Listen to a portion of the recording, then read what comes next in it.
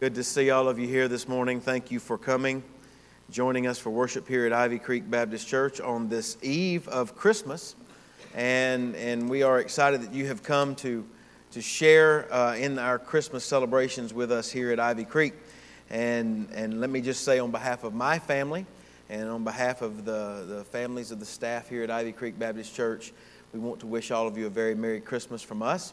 And we hope that you will truly enjoy this Christmas season celebrating the birth of our Lord and Savior, Jesus Christ. If you've been with us over the past few weeks, you'll know that we've been looking at Christmas through the lens of the Old Testament.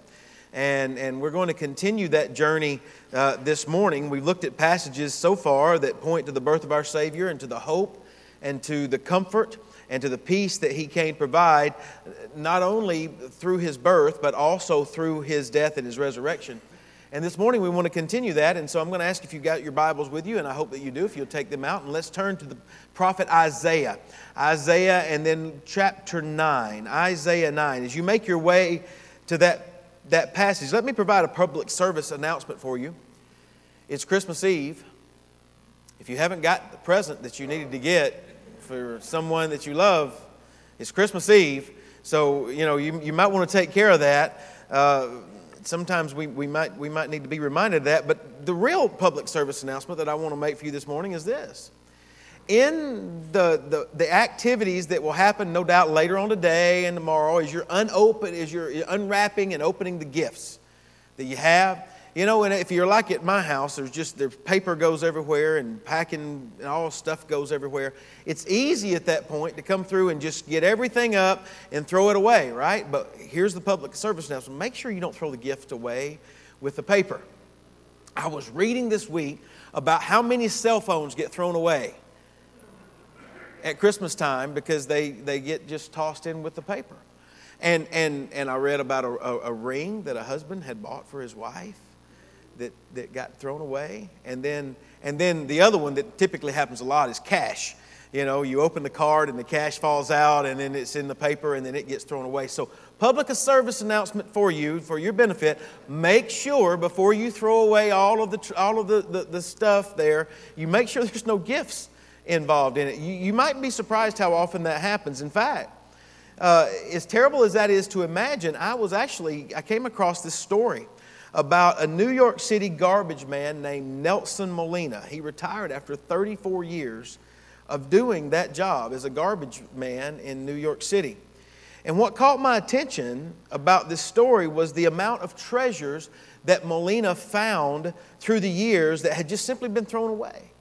Over 50,000 valuable items that he had collected from the garbage and had stored them. And so he found things certainly like cell phones and cash and rings, but he also talked about things like glass vases, silver candelabra, decorative clocks, electric guitars, even very valuable violins that had been just thrown away, tossed like garbage. He boasted of finding other expensive items, some that kind of got my attention, collectible things. There were Star Wars trinkets from when the original Star Wars came out in the late 70s. Very valuable items. He's found multiples of those. And then the other thing that he found, and this also interested me particularly, was that he found baseballs signed by nearly every New York Yankee superstar ever. People had just tossed and thrown away. Speaking to a reporter and gesturing toward all of those items that were in that room, Molina said, everything here came from the trash. He said, if I didn't take it out of the garbage, all of it would be in a landfill. No doubt some of the things that Molina had retrieved through the years was thrown away accidentally. But others, he says, either these people didn't know the value of this stuff or they didn't want it. I couldn't help but think about Molina's comment when I came to the passage that I want to read for you this morning. In Isaiah chapter 9. And the reason that his comment really resonated with me was because this veteran New York City garbage man, seemingly, he had this ability to see something of value amidst all of the trash and the garbage that surrounded it. And what I want you to know, quite frankly, that's exactly what Isaiah does in Isaiah chapter 9. The context for Isaiah 9 is the previous chapters in Isaiah. And in fact, really, you come across, when you're reading, particularly chapter 8, you come across what really could be described as a garbage dump. In fact, a reading of these chapters tell us that it alerts us to the crisis that was pervading the land of Israel at this time. The Jewish people have rebelled against God. They followed after idols. King Ahaz, who is the ruler over Judah, has disobeyed God, and he has entered into an alliance with the pagan nation of Assyria against God's commands. And as a result, Isaiah is issuing a prophecy concerning God's judgment against Judah. And it's Isaiah's prediction of Judah's ultimate defeat that serves as the very ugly backdrop of what we read here in Isaiah 9. In effect, Isaiah has declared that this once great nation will become a wilderness. His message is that of gloom and darkness, and that it will spread across the land. But then right in the middle of that predicted chaos, right in the middle of that foretold calamity, Isaiah gives Israel a message of hope. Like a diamond shining in the middle of a muddy road. Like a treasure that is sitting amongst all of the garbage and the refuse around it. So are Isaiah's words. So let's read them this morning. They're familiar, at least some of them will be. At Christmas time, we like to read from Isaiah 9. We like verse 2. We like verses 6 and 7.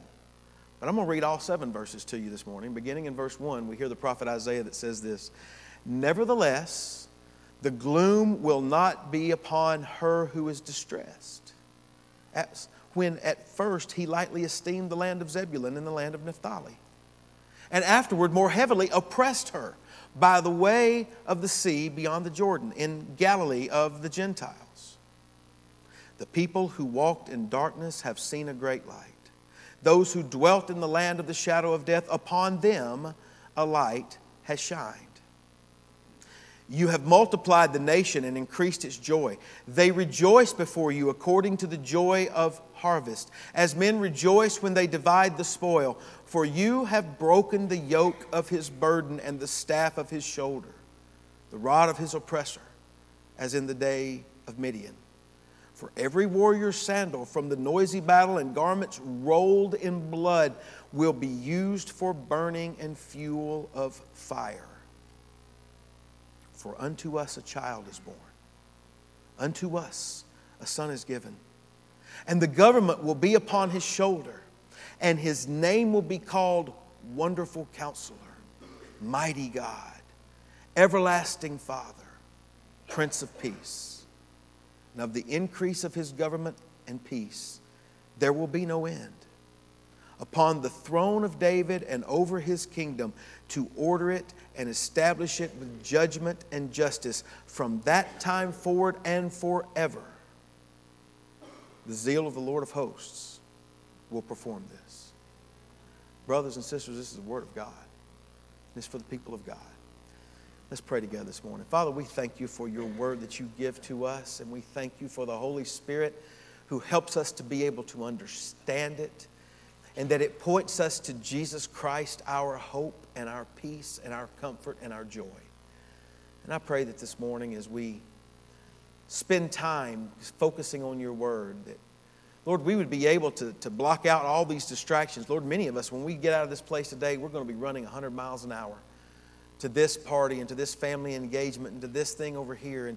And Father, many of us may be already right now having to try to keep ourselves focused on your word. I pray that you, by your Holy Spirit, would aid us in that endeavor. We might focus upon you, the true reason for this season, Jesus Christ, our Savior and Lord. Help us to do that this morning, and that you would do good in us and through us as a result of it. In Christ's name I pray. Amen.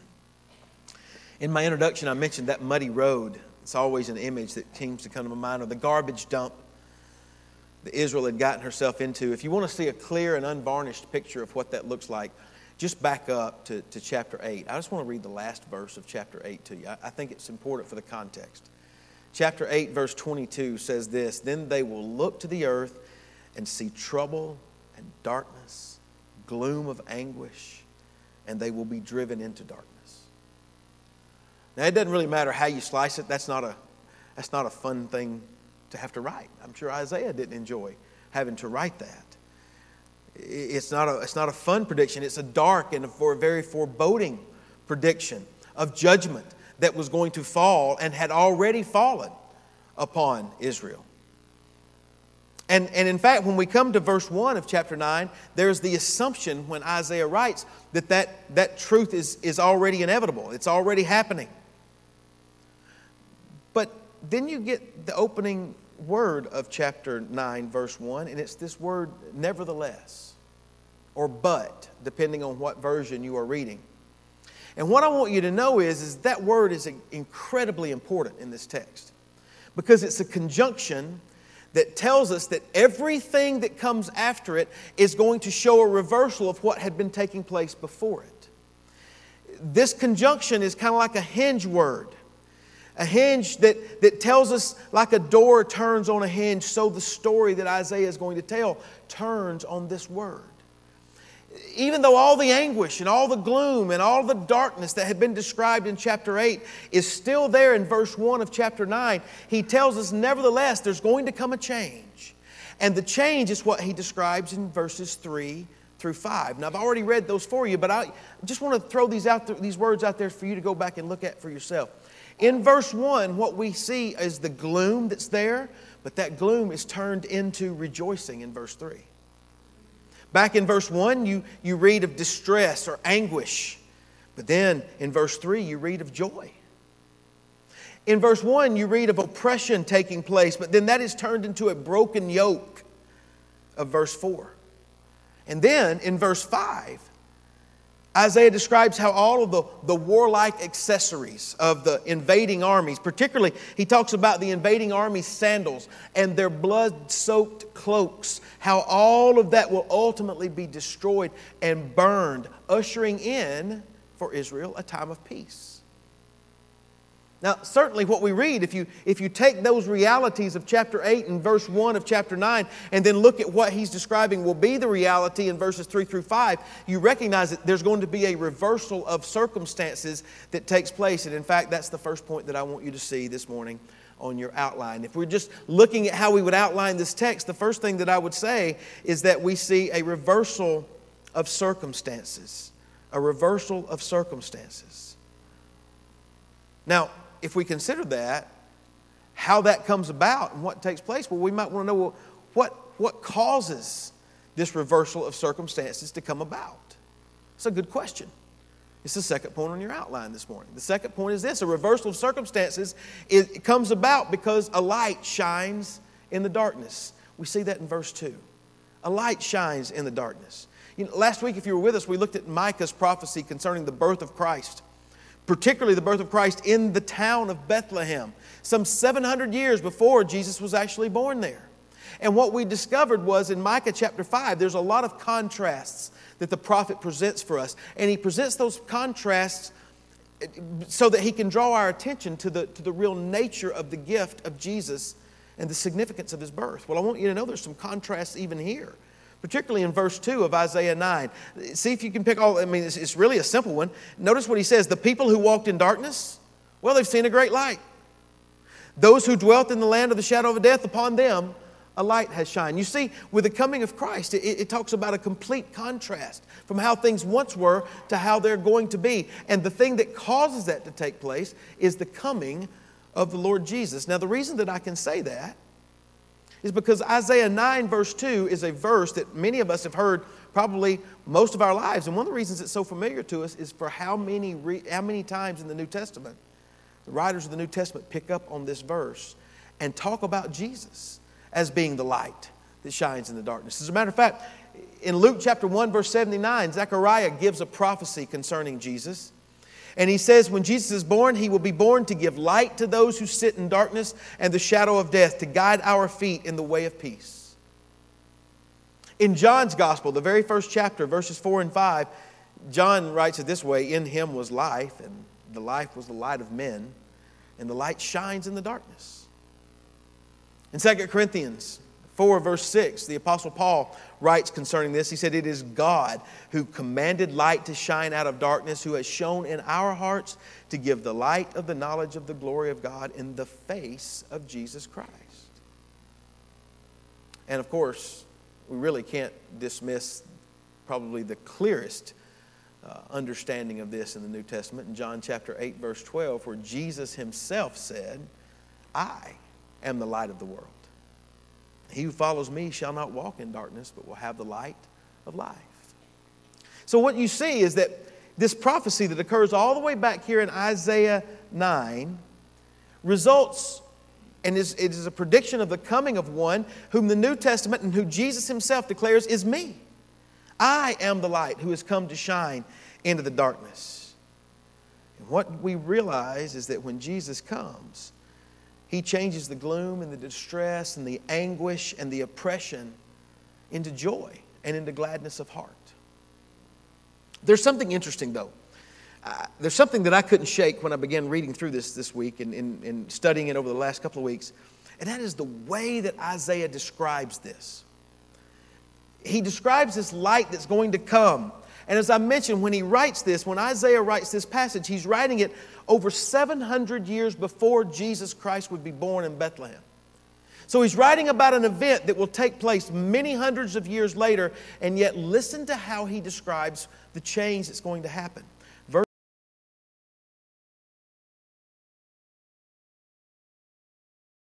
2, "The people who walk in darkness have seen a great light. Upon them a light has shined." You notice what he didn't say? He didn't say they will see a great light, and upon them a light will shine. He talks about it in the past tense. Verse 3, "You have multiplied the nation and increased its joy." He doesn't say you will multiply and you will increase. He speaks of it in the past tense. Verse 4, "You have broken the yoke of his burden," not you will break. Now, what's interesting to me is that when Isaiah writes about this coming child who will be born 700 plus years later after his prophecy, he speaks of what is going to take place as if it were in the past tense. That's not uncommon for Old Testament prophets, by the way. It's a writing style that was somewhat common. It's called prophetic idiom. And its purpose is really to show that the promise that the Lord is revealing through the prophet is one that is absolutely sure and certain. In fact, I love what Ligon Duncan has said with regard to this particular passage in Isaiah 9. He says, "The prophetic past tense is designed to assure the children of Israel that though their circumstances now are grim, and though their hope may be dim within their hearts, the fulfillment of God's promise of rescue to them is certain." That's the purpose of the past tense language here. And I want you to think, is that not a wonderful thought to consider? Is it not wonderful to consider the fact that as the prophet Isaiah wrote here under the direction of the Holy Spirit, that he spoke words of hope, joy, peace to the nation of Israel undergoing the judgment of God because of their sinful rebellion, and he tells them that a child would be born way off down in the future, that promise was so certain that Isaiah could write of what he was going to do as if had already taken place. That's the kind of assurance that God provides His children. Now, speaking of that child who was to be born, that's really what Isaiah takes up in verses 6 and 7. And he writes to go on and to celebrate and to elaborate and to even give more information about this child. And he does it by telling us that the light that shines in the darkness in verse 2 is this same Christ child who's going to be born and who's going to have this kind of characteristics beginning in verses 6 and 7. And so notice the last point on your outline today. The light that shines in the darkness is also, point number 3, a king with 4 names. A king with 4 names. The first name that Isaiah gives is the name Wonderful Counselor. Now sometimes people separate those words. Even the New King James actually puts a comma there and says Wonderful Counselor as if it's 2 separate titles. But I'm of the mindset that Wonderful Counselor is actually a combined title for the Christ.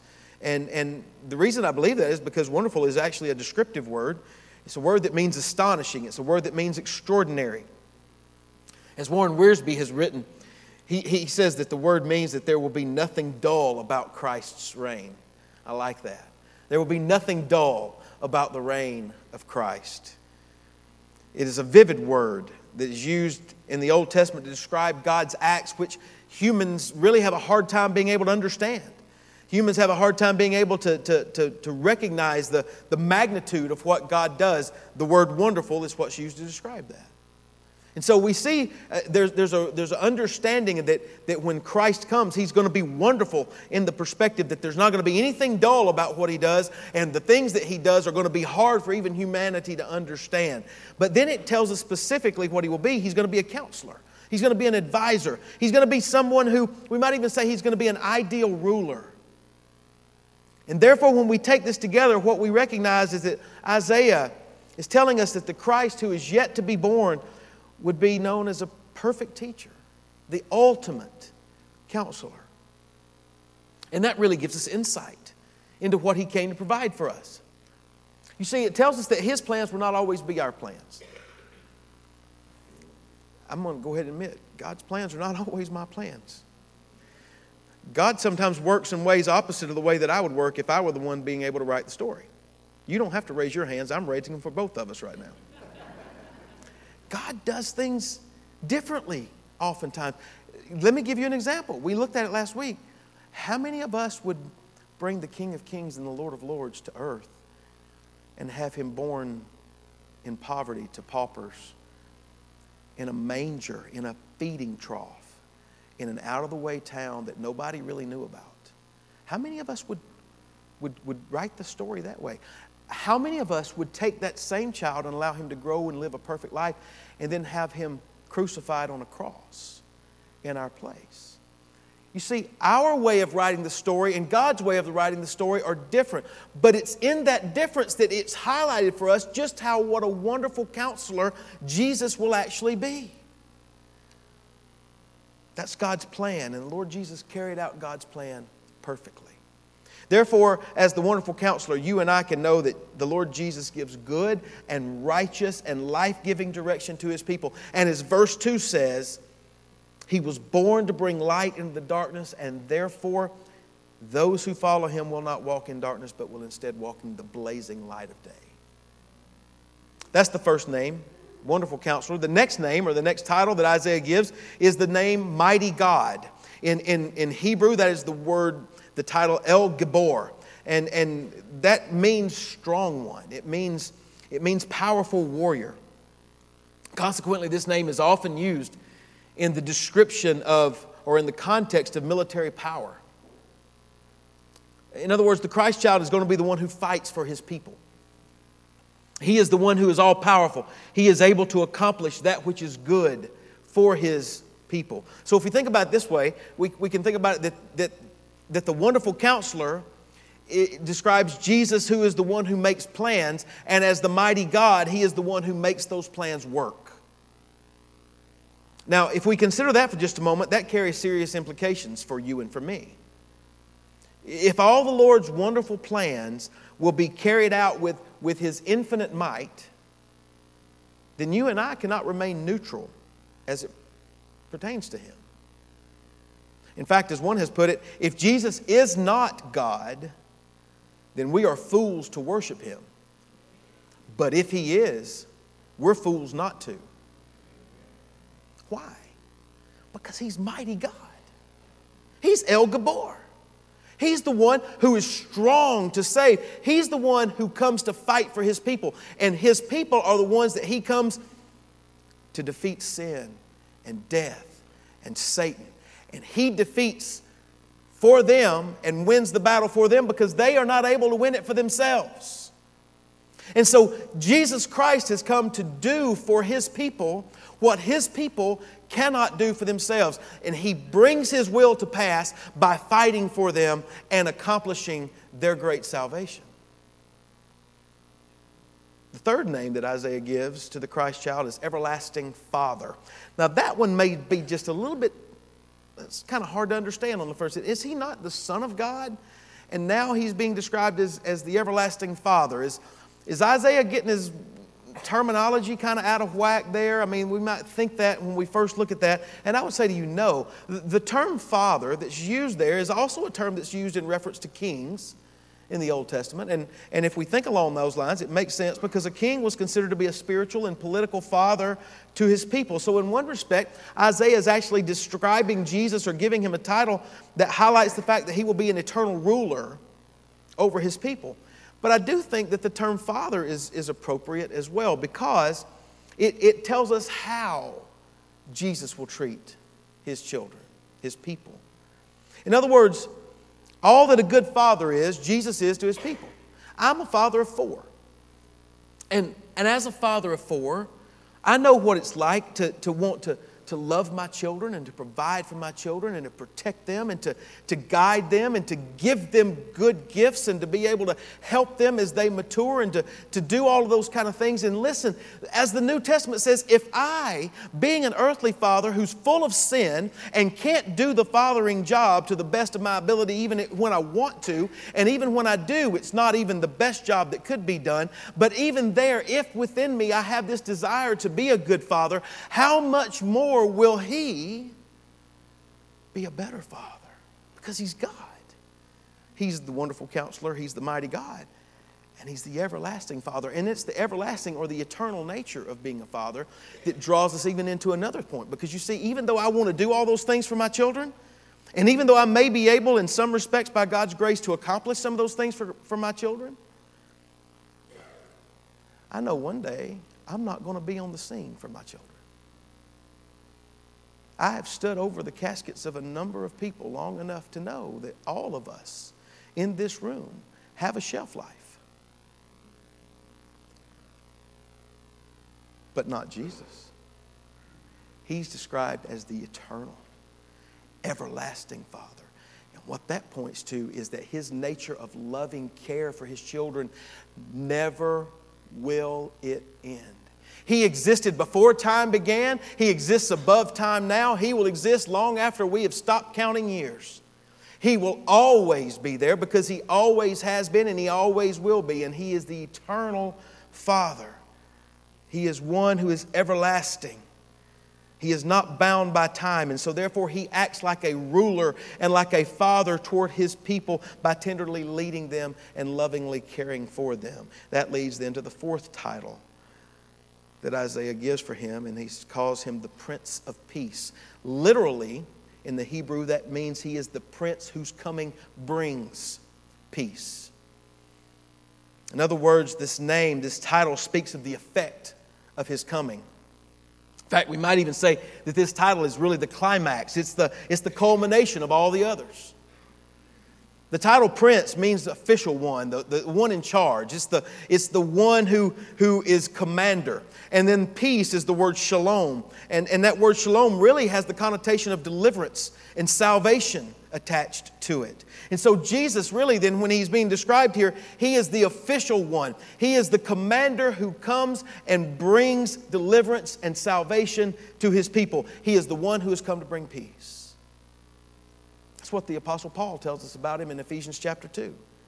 In Ephesians 2, the Apostle Paul gives this description of Jerusalem, really, and the gates that are there in the temple. And the Gentiles could only go so far. And then the court of the women could only go so far. And then you had to be a male in the Jewish society to get all the way into the other parts. But then the real inner part, the inner sanctum, could only be traveled there by the priests. And what Paul says is that God has come and he's broken down the walls of demarcation. He's broken down the walls of separation. And he, by his grace and his mercy, through his death, has brought all people from all corners of the globe to himself. And thus Paul says, Christ himself is our peace. Then in verse 7 of Isaiah 9, we kind of get the expansion, the further explanation of who this Christ shall be and what his reign will look like. The eternality of the reign of Christ that is characterized by peace is emphasized by these words.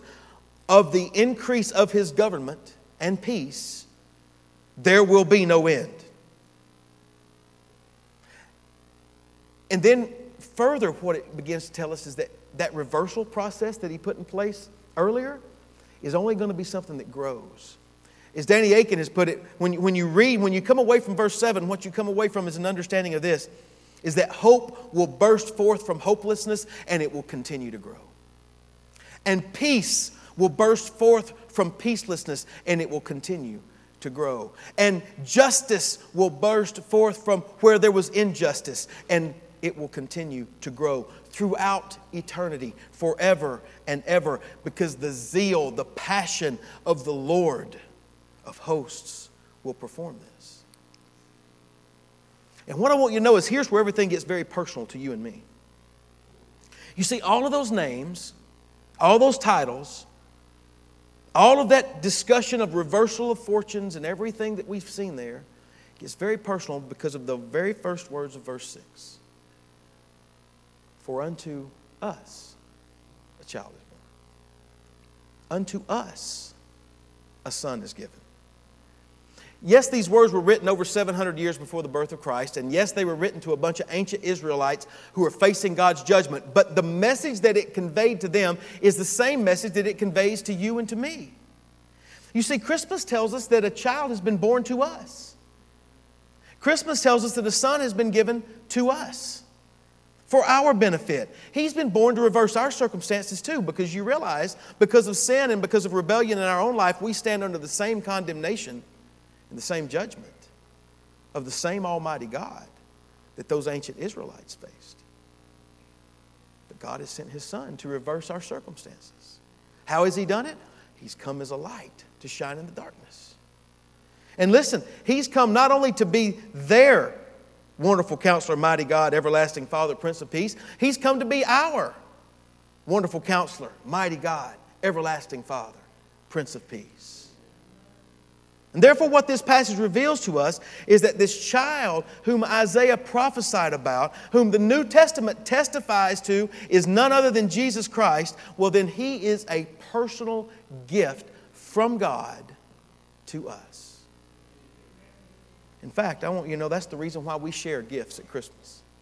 We share gifts at Christmas because in the act of giving someone else a gift, we are reminding ourselves of the greatest gift that was ever given. Not a gift that was wrapped in beautiful wrapping paper and had a nice bow on it, but rather a baby that was wrapped in swaddling clothes and laid in a manger. A baby that grew into a man who had a crown of thorns crushed upon his head.